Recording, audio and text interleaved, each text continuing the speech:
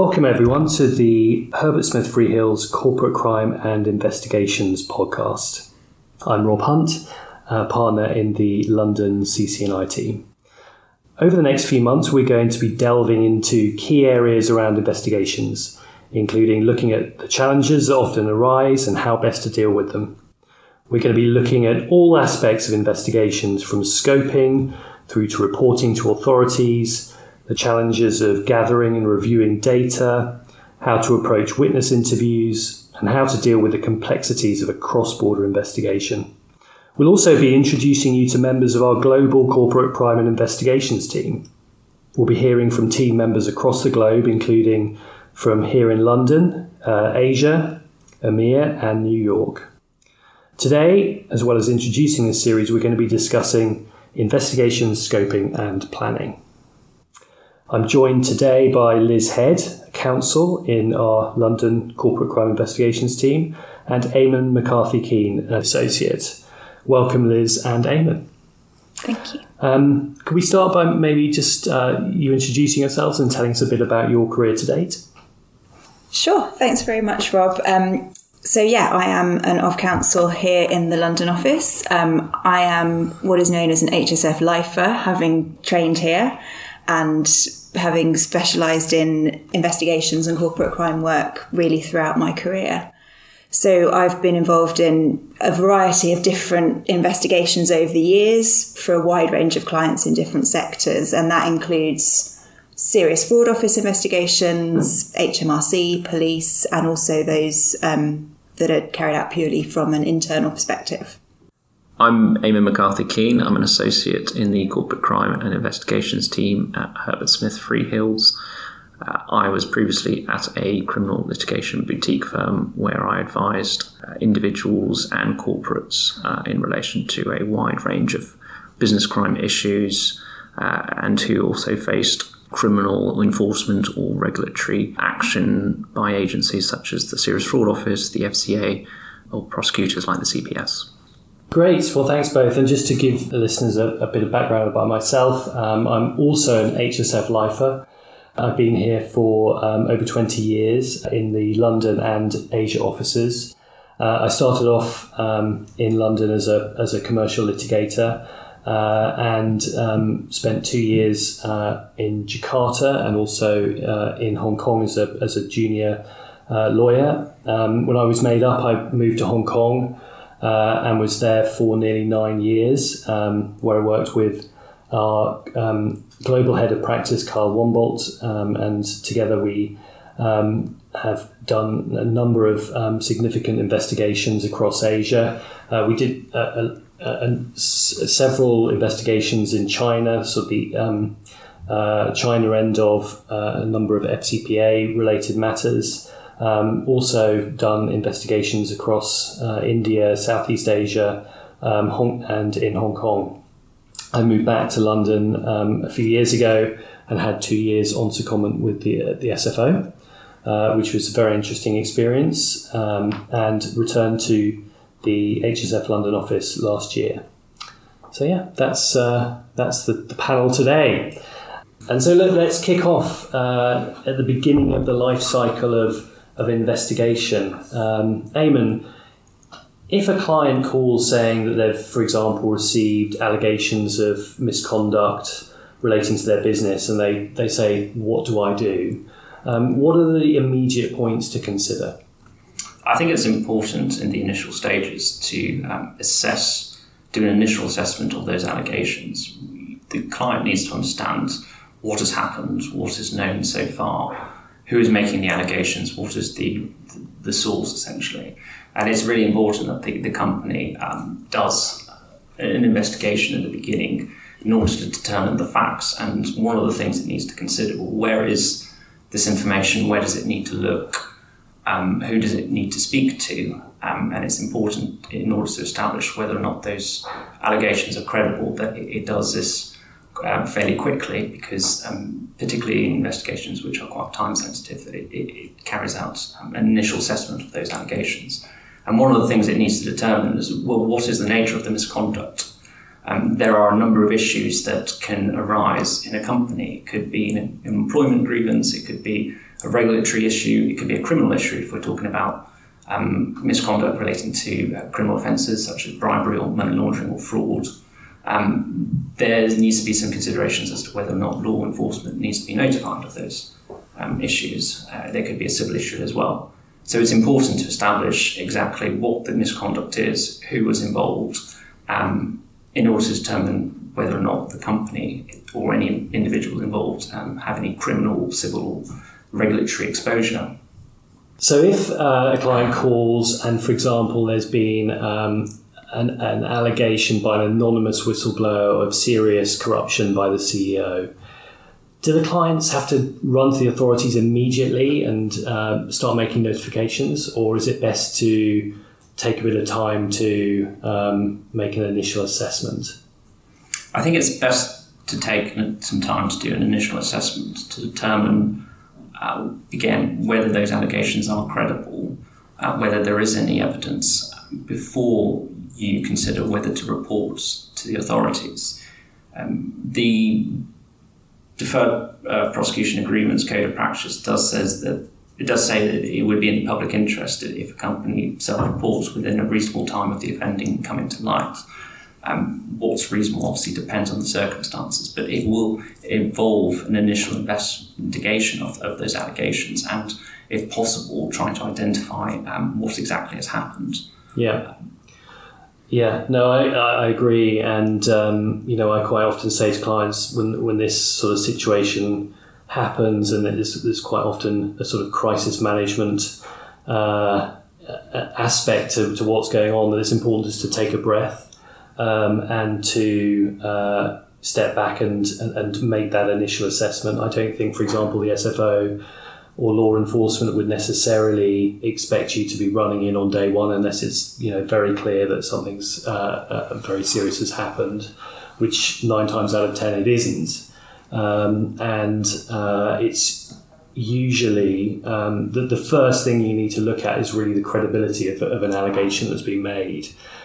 Can you make an initial assessment of that, of the credibility of that allegation? And that what goes to do we know who's made the allegation? So, for example, if it's been made anonymously, it's often very difficult to make that assessment because it could be anyone, right? It could be, and certainly in investigations I dealt with in China, people were emailing from tomandjerry.com. No idea what they were, who they were.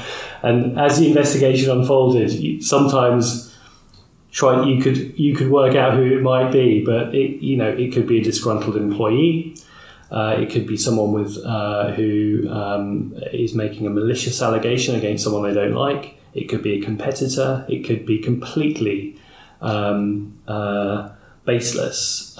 Equally, you may have a situation where a valued employee has resigned, and in an exit interview brings up a matter in which immediately the view is that it is a credible allegation because the employee, you trust them, you've worked with them, and what they say on the face of it makes sense. And so those are sort of, I think, the sort of initial kind of things that clients have to grapple with when then deciding how to take it to the sort of next step and to whether to look at things further.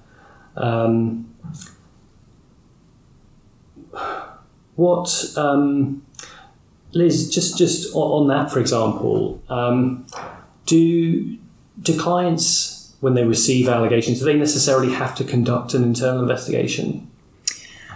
I think there will be, it comes back again to this point about your initial assessment and what you're dealing with, because I think there will be times where you will have to investigate. You might have an investigations policy that says we will take these particular steps, or we will take reasonable steps, or we will investigate these particular types of allegations.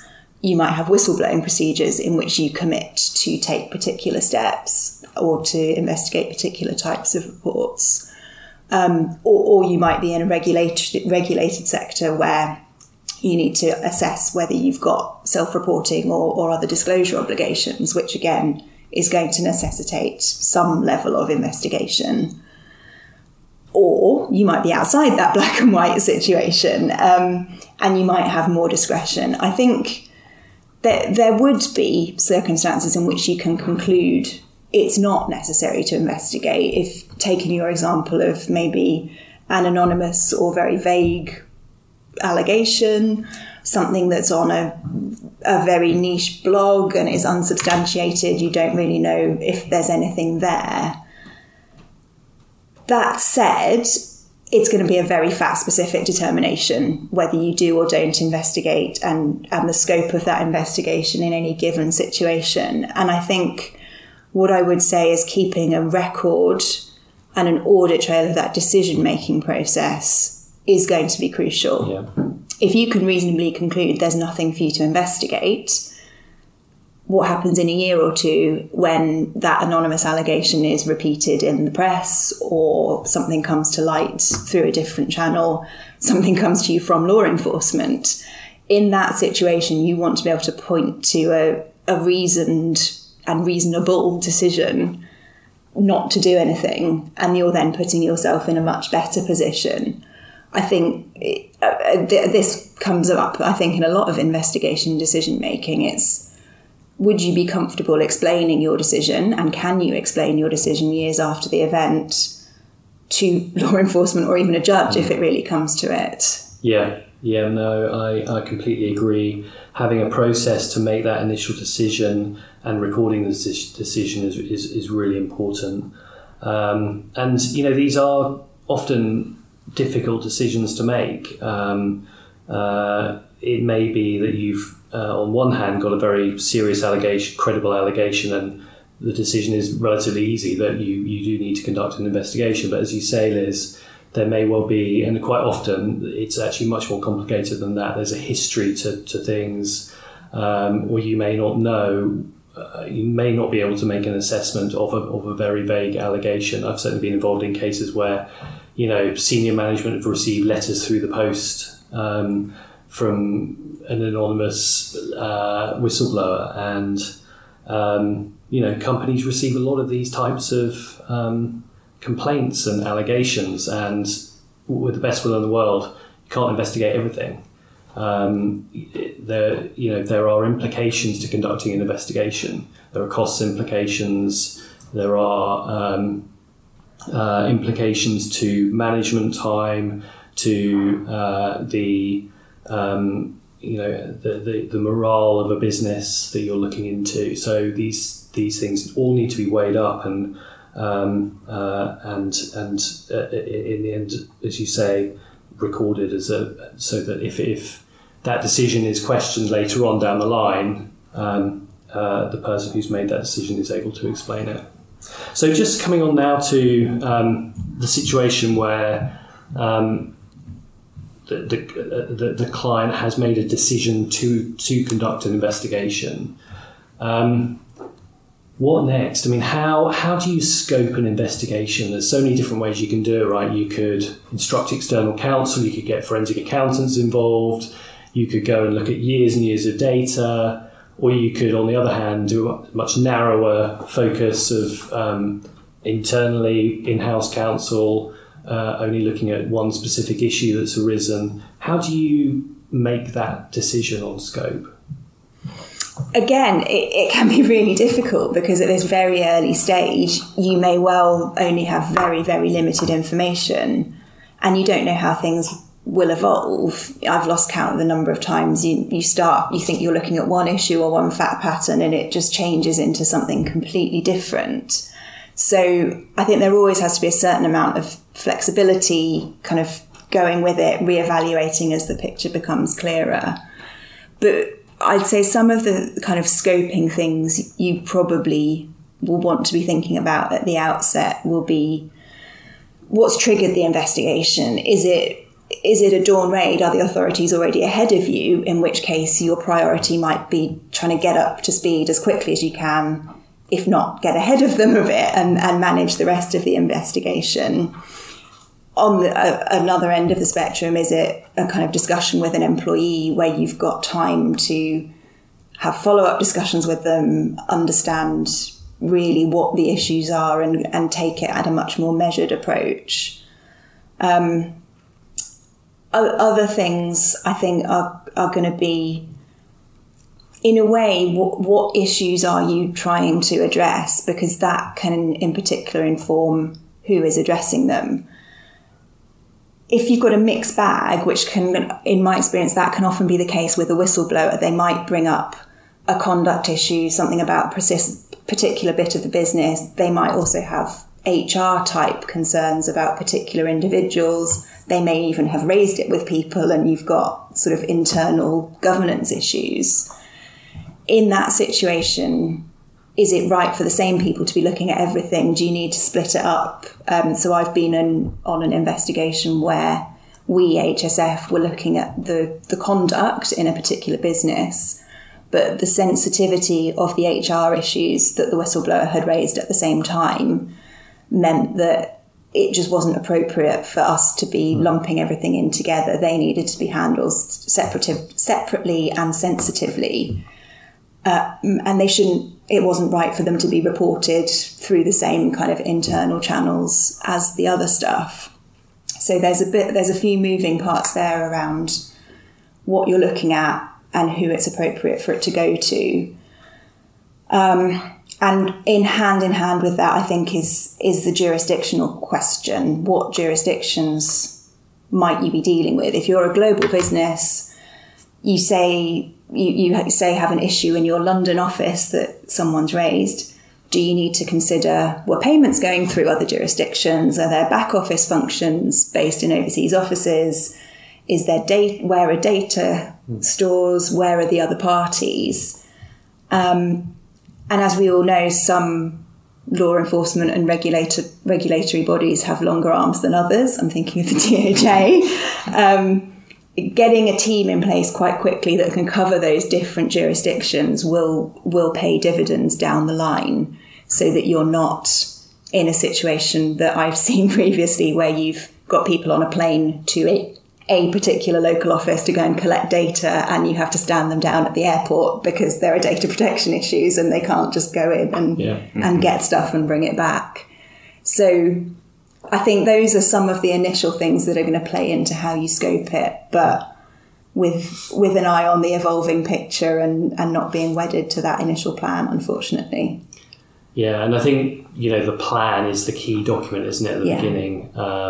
You have all of these factors, you're looking, you're trying to work out what the issues are, what the potential time periods of the issues to look at, trying to look at the individuals who might be involved in it, and that might not be clear at a very early stage. But as you say, it's bringing all of that together and putting it in a plan really helps. I think define it, even though you're likely to then have to amend that as you go along and more information becomes available. I think that touches on a really key aspect of the investigation is flexibility and adaptability, because the investigation does evolve. There are multiple lines of inquiry, and you do need to retain that level of flexibility within the plan and constantly monitor whether the scope needs to be expanded or whether further lines need to be pursued. So that's an important point. Yeah, absolutely. So, Eamon, just thinking now about structuring an investigation. Again, you quite often find that something's blown up. I've found in cases that often lots of people want to be involved in an investigation, partly because they want to know what's going on, partly because they may have a bit of skin in the game.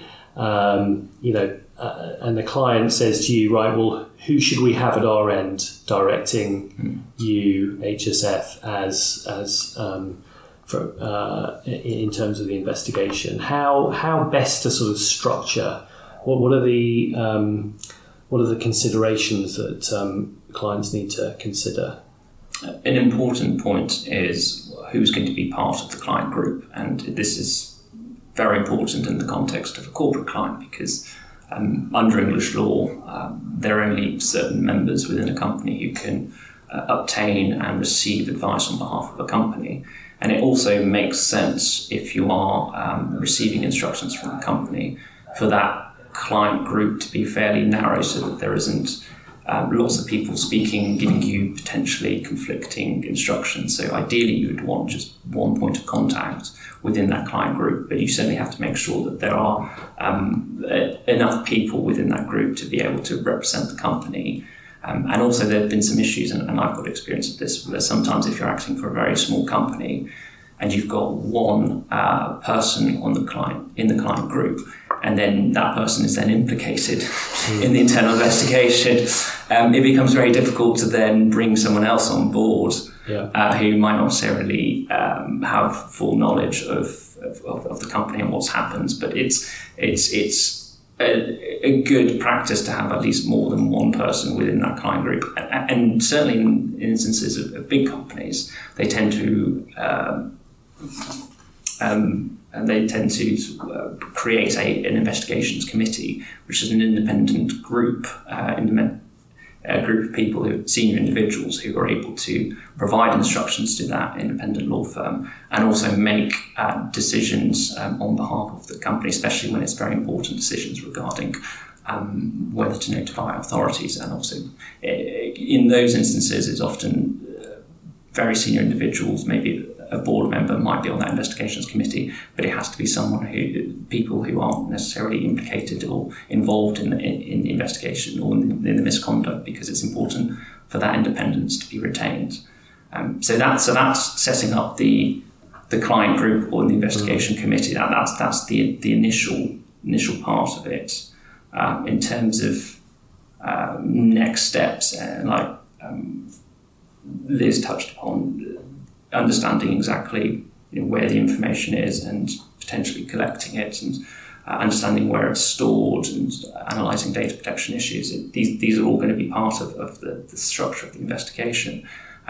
Instructing potentially digital forensics teams to go in there and collect data, review teams to go through that data with you in accordance with the investigation plan is going to be key to that investigation. Yeah, and as you say, independence is key when structuring an investigation committee, and not always straightforward. It sounds easy on paper, but quite often in these complex situations, you're trying to set that up at the beginning when the facts aren't really known and where people aren't always very candid as to their involvement, previous involvement, or their relationships with those who might be involved. So it's always something that needs to be kept under review. And then obviously privilege is important as well, and structuring for privilege is a key point. As you mentioned, under English law, having a tight client group is important.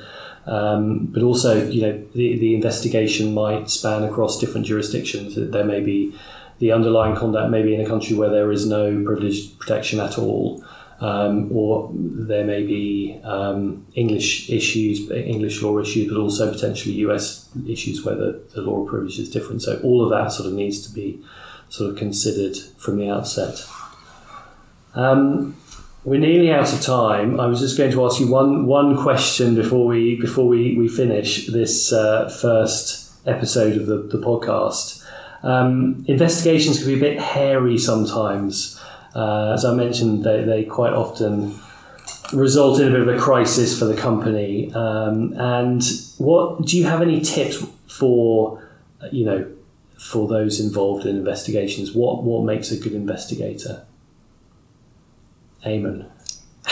I think a good investigator is someone who's able to analyse and evaluate with a critical eye the information that's in a document or a situation or people when they're being interviewed, and understanding how it relates to, or not, as the case may be sometimes, to the scope of the investigation and the issues being investigated. It's that person who's able to weave the threads together, because there's a huge amount of information that can be uncovered and collected, and it's about trying to understand what are the issues that are being investigated, what are the key points that for the company to consider, and that ability to get stuck into the granular detail while also maintaining a 360 view on the investigation, I think is incredibly important. But also, we talked about flexibility, and I think that's another important point, because there are going to be several tangents and red flags, and you don't necessarily have all the facts at the beginning of an investigation, and you do have to adapt your investigation as it goes along to uncover potentially further red flags or further misconduct that might not have been initially identified. Yeah. Liz, any thoughts on that? I fully agree with all of that. I think the 360 view is really important, and I kind of apply that to time as well. So the backward looking piece about kind of going through the documents with an eye to detail, understanding and unpicking exactly what happened. But then, this is not a phrase, but I'm going to try and invent it, 2020 foresight. Doing everything you're doing with an eye to what's going to happen in the future.